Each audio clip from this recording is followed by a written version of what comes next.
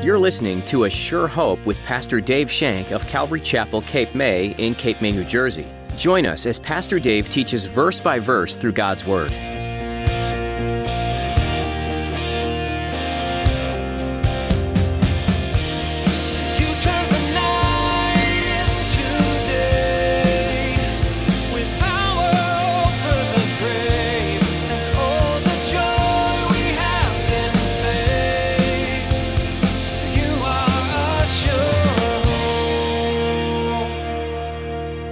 This is the desire that every single believer should have.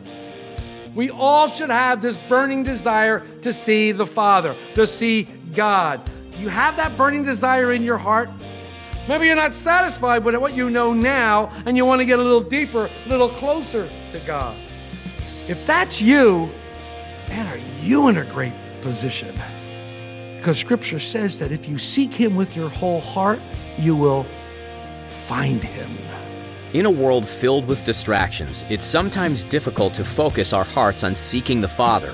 He never stops seeking us, however, and there will be little nudges from Him that call us to seek His heart above all else. Today, Pastor Dave reminds us of the best reason to seek Him. When we seek God, we will find Him. Now, here's Pastor Dave in the book of John chapter 14, as he begins his message, Knowing Jesus is God.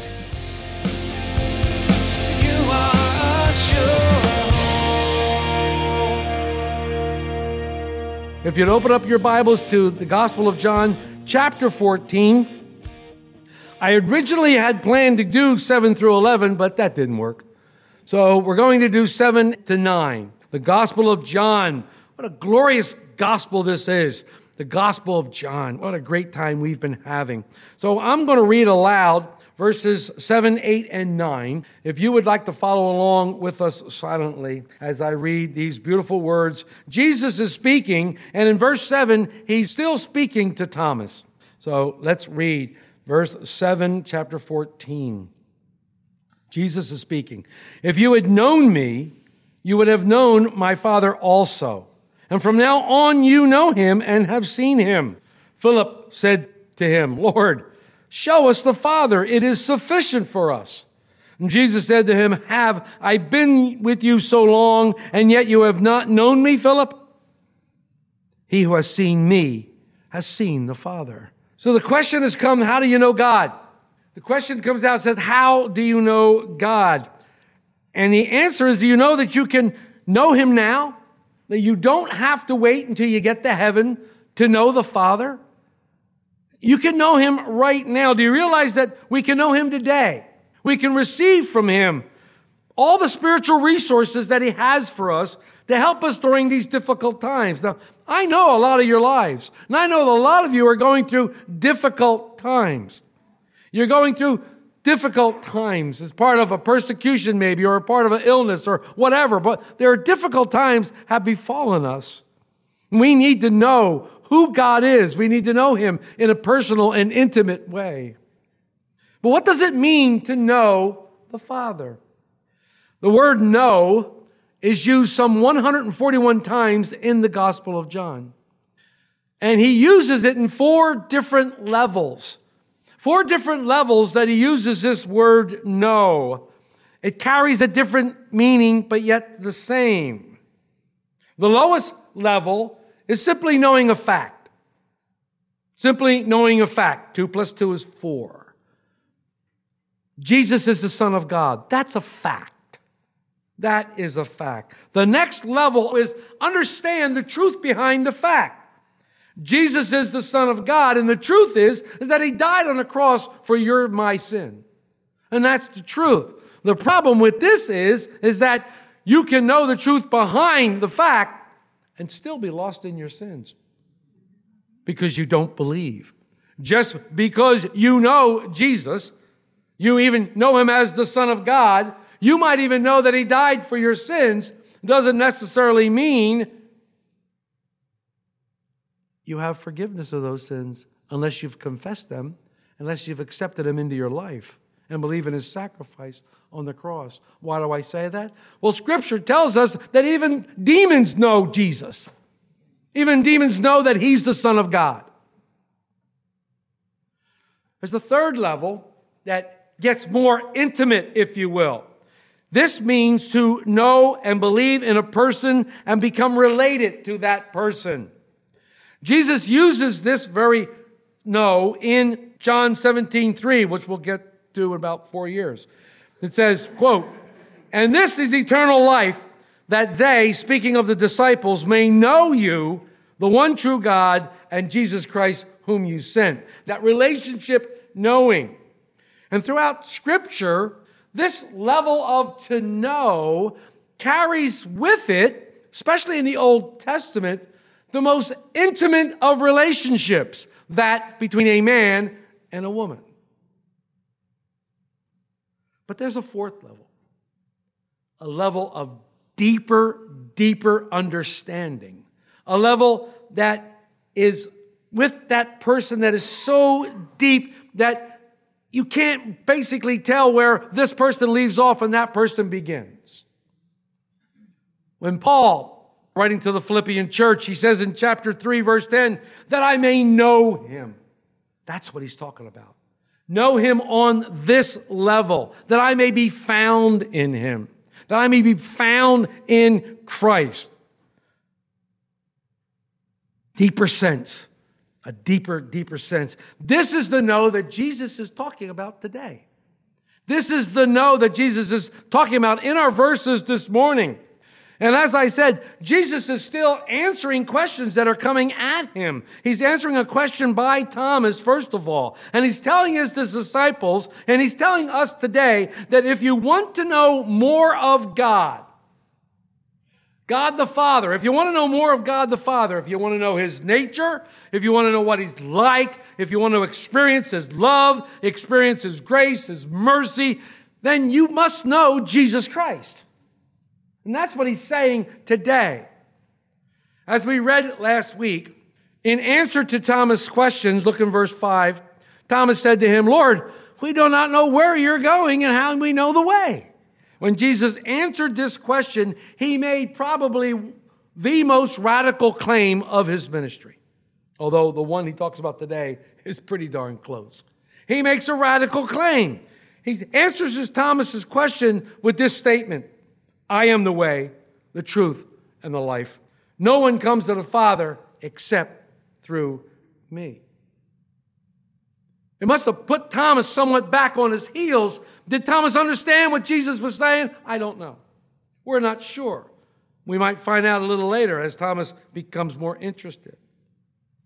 This radical claim. And he continues now in verse 7. Remember, he's still talking to Thomas, answering Thomas's question, but he's talking to all the disciples who are gathered at this supper.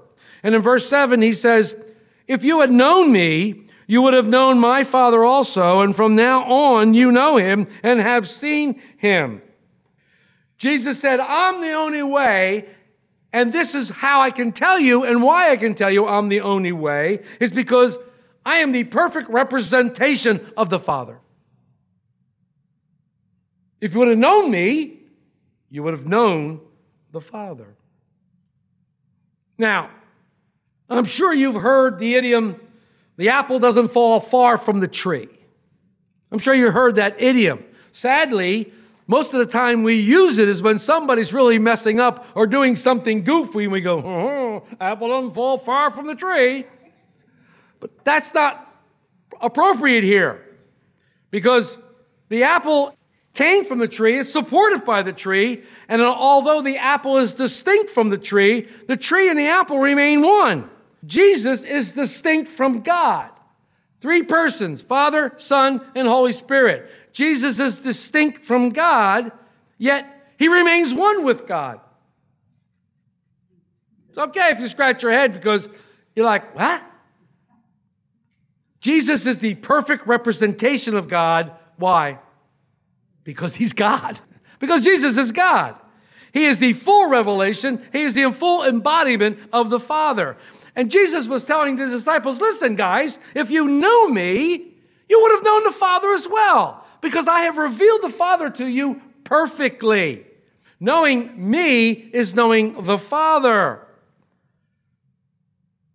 Interesting, because Philip now, not to be left out, jumps into foray. He jumps in. Wait a minute. Well, wait a minute. So he now wants to throw another question at Jesus, and look at verse 8. Philip said to him, Lord, show us the Father. It is sufficient for us.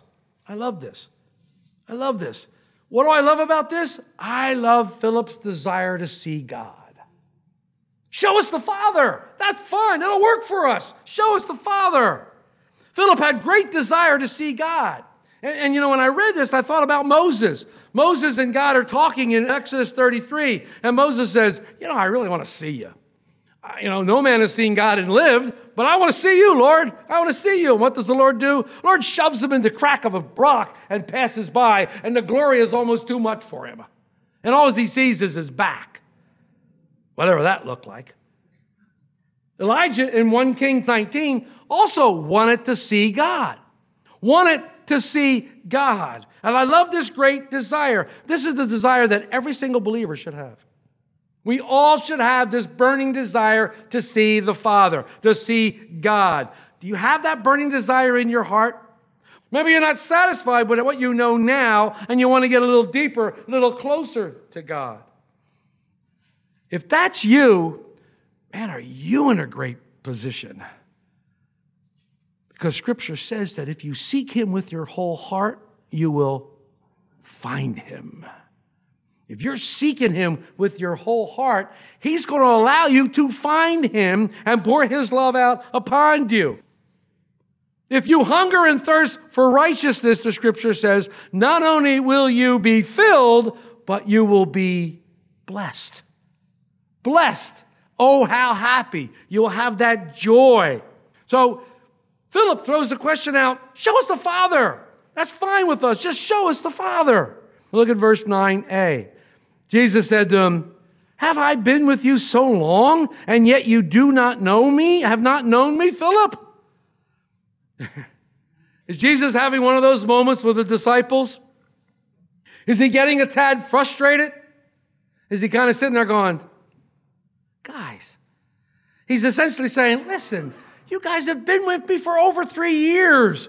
We've sat around the campfire together. I've told you about my life. You've seen me. You've heard me talk to the Father. You've seen the miracles. You've seen things happen. Have it been? What are you looking at? What are you thinking about?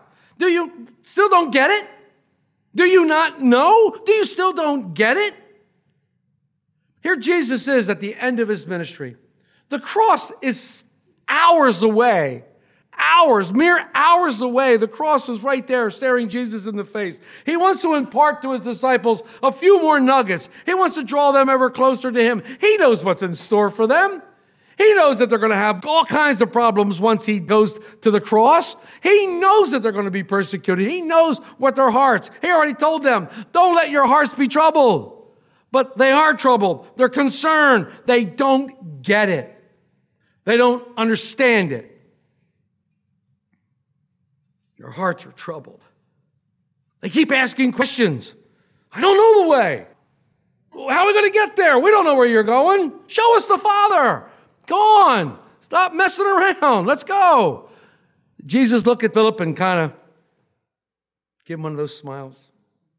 Did he give him one of those smiles? Now, before we come too hard on these guys, before we come down too hard on these guys, I have a confession to make. I'm no different than Thomas and Philip. I'm no different than Thomas or Philip. I don't know, you guys are much more spiritual than I. I'm no different than Thomas and Philip. There are moments in my spiritual life that I simply don't get it. I just don't get it. And I sit before the Lord and go, wow, what are you saying? I don't get it. I have to be told by Jesus, this is what it means to know me.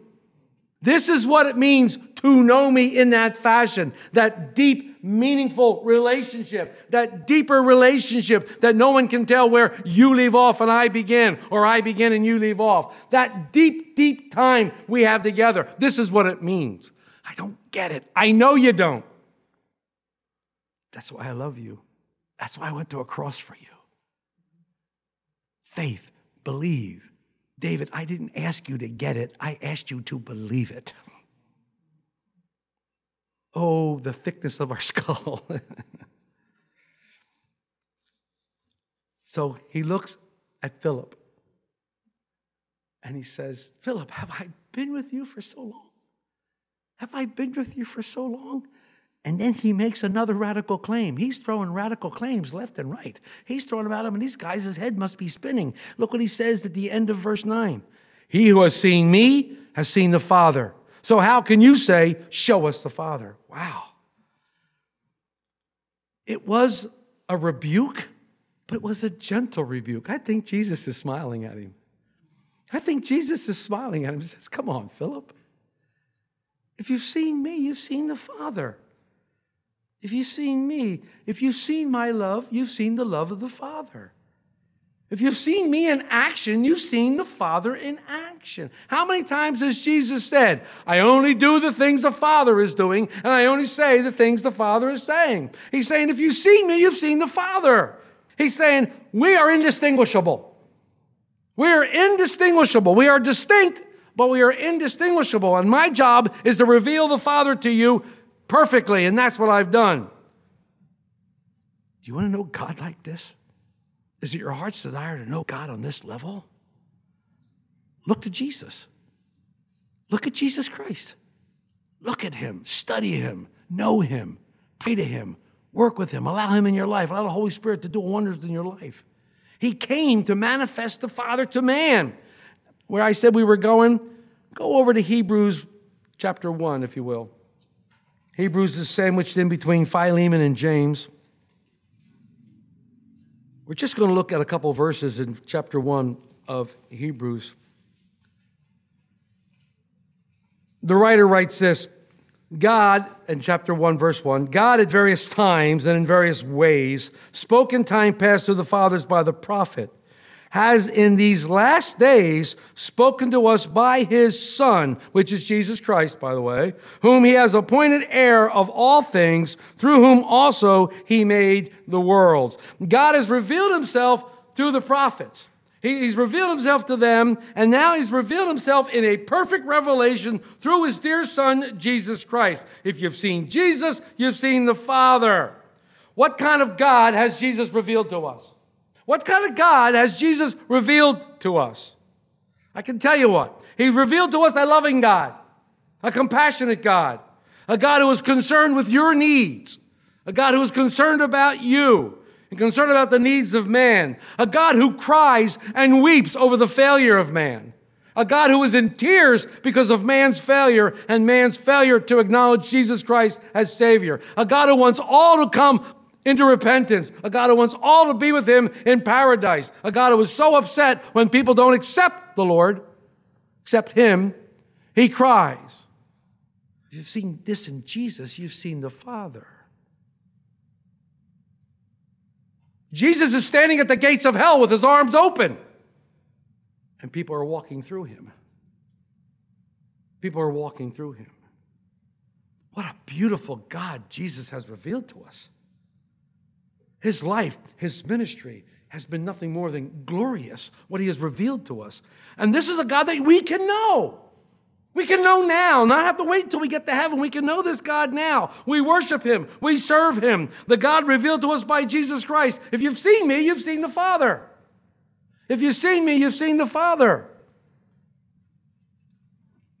But the writer of Hebrews, who I believe is the Apostle Paul, continues. Look at verse 3. Talking about the Son, which we know is Jesus Christ, he said, who, being the brightness of his glory and the expressed image of his person, and upholding all things by the word of his power, when he had by himself purged our sins, sat down at the right hand of majesty on high, having become so much better than the angels, as he has an inheritance obtained a more excellent name than word. But what I'm looking at here is, who being the brightness of his glory and the expressed image of his person. I looked at these words and I like these words. The brightness of his glory and the expressed image of his person. There's another idiom I want to throw out to you. Now, the apple doesn't fall far from the tree is the one that we usually use in a negative sense, but there's another one out there called like father, like son. You know, when the son's doing great, dad always says, like father, like son. You know, what does that mean? Well, that basically means that the mannerisms, the interests, and the behavior resemble that of the father. But here we see Jesus is the expressed image of God. His person, we might say, is the splitting image of the Father. Now, I looked up a couple Greek words here, and the Greek word used here for express is where we get our word character. It's where we get our word character. It means the exact reproduction or representation. It is used to describe a stamp or an impression that might be made on a coin.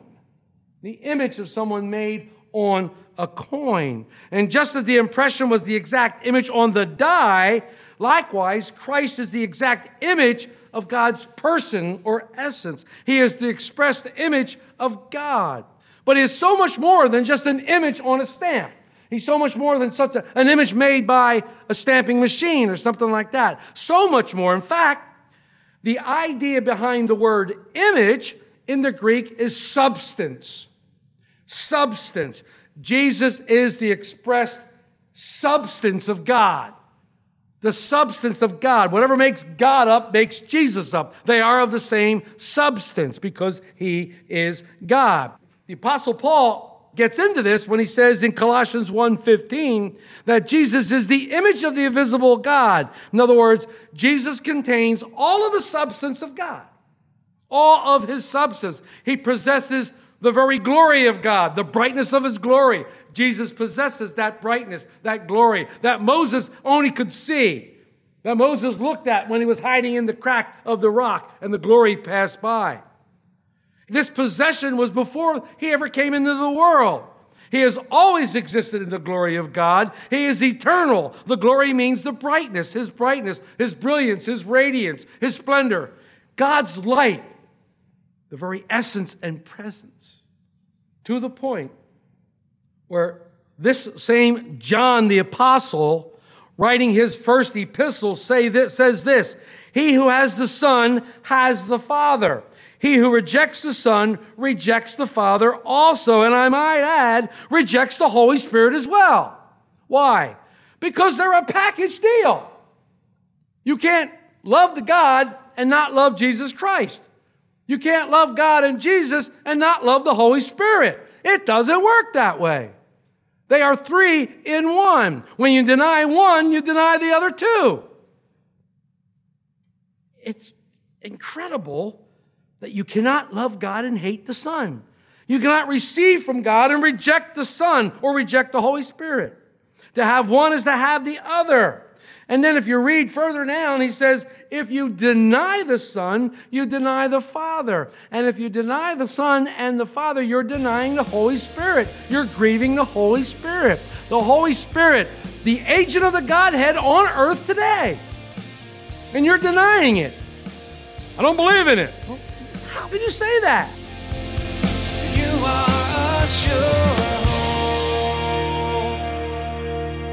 We'd love to keep studying the Word of God with you again next time on A Sure Hope. In the meantime, we invite you to learn more about this program by visiting our website, ASureHopeRadio.com. There, you'll find our archive of previous messages from Pastor Dave Shank, available to listen to, download, or even share with your friends and family, all free of charge. Just look under the Messages tab. You can listen to additional teachings from this series in John or jump to another book of the Bible. Each book gives some useful insight into God's plan for you and the world you live in. We trust that A Sure Hope is an encouraging program for you, and if you're without a church family, we'd love for you to join us. If you happen to be in the Cape May area, we'd love to meet you in person for a time of worship and Bible study right here at Calvary Chapel, Cape May. We meet weekly on Sunday at 10 a.m., and you can find all the information you need by visiting ASureHopeRadio.com. If you live further away or are unable to come in person, we understand. And we'd still love for you to be a part of our church family virtually. You can join us for church online through Facebook Live and on YouTube. Just follow the links that are available at ASureHopeRadio.com. And don't forget to like and subscribe to keep up to date with the latest information. That's all the time we have for today. Thanks for joining us for this edition of A Sure Hope.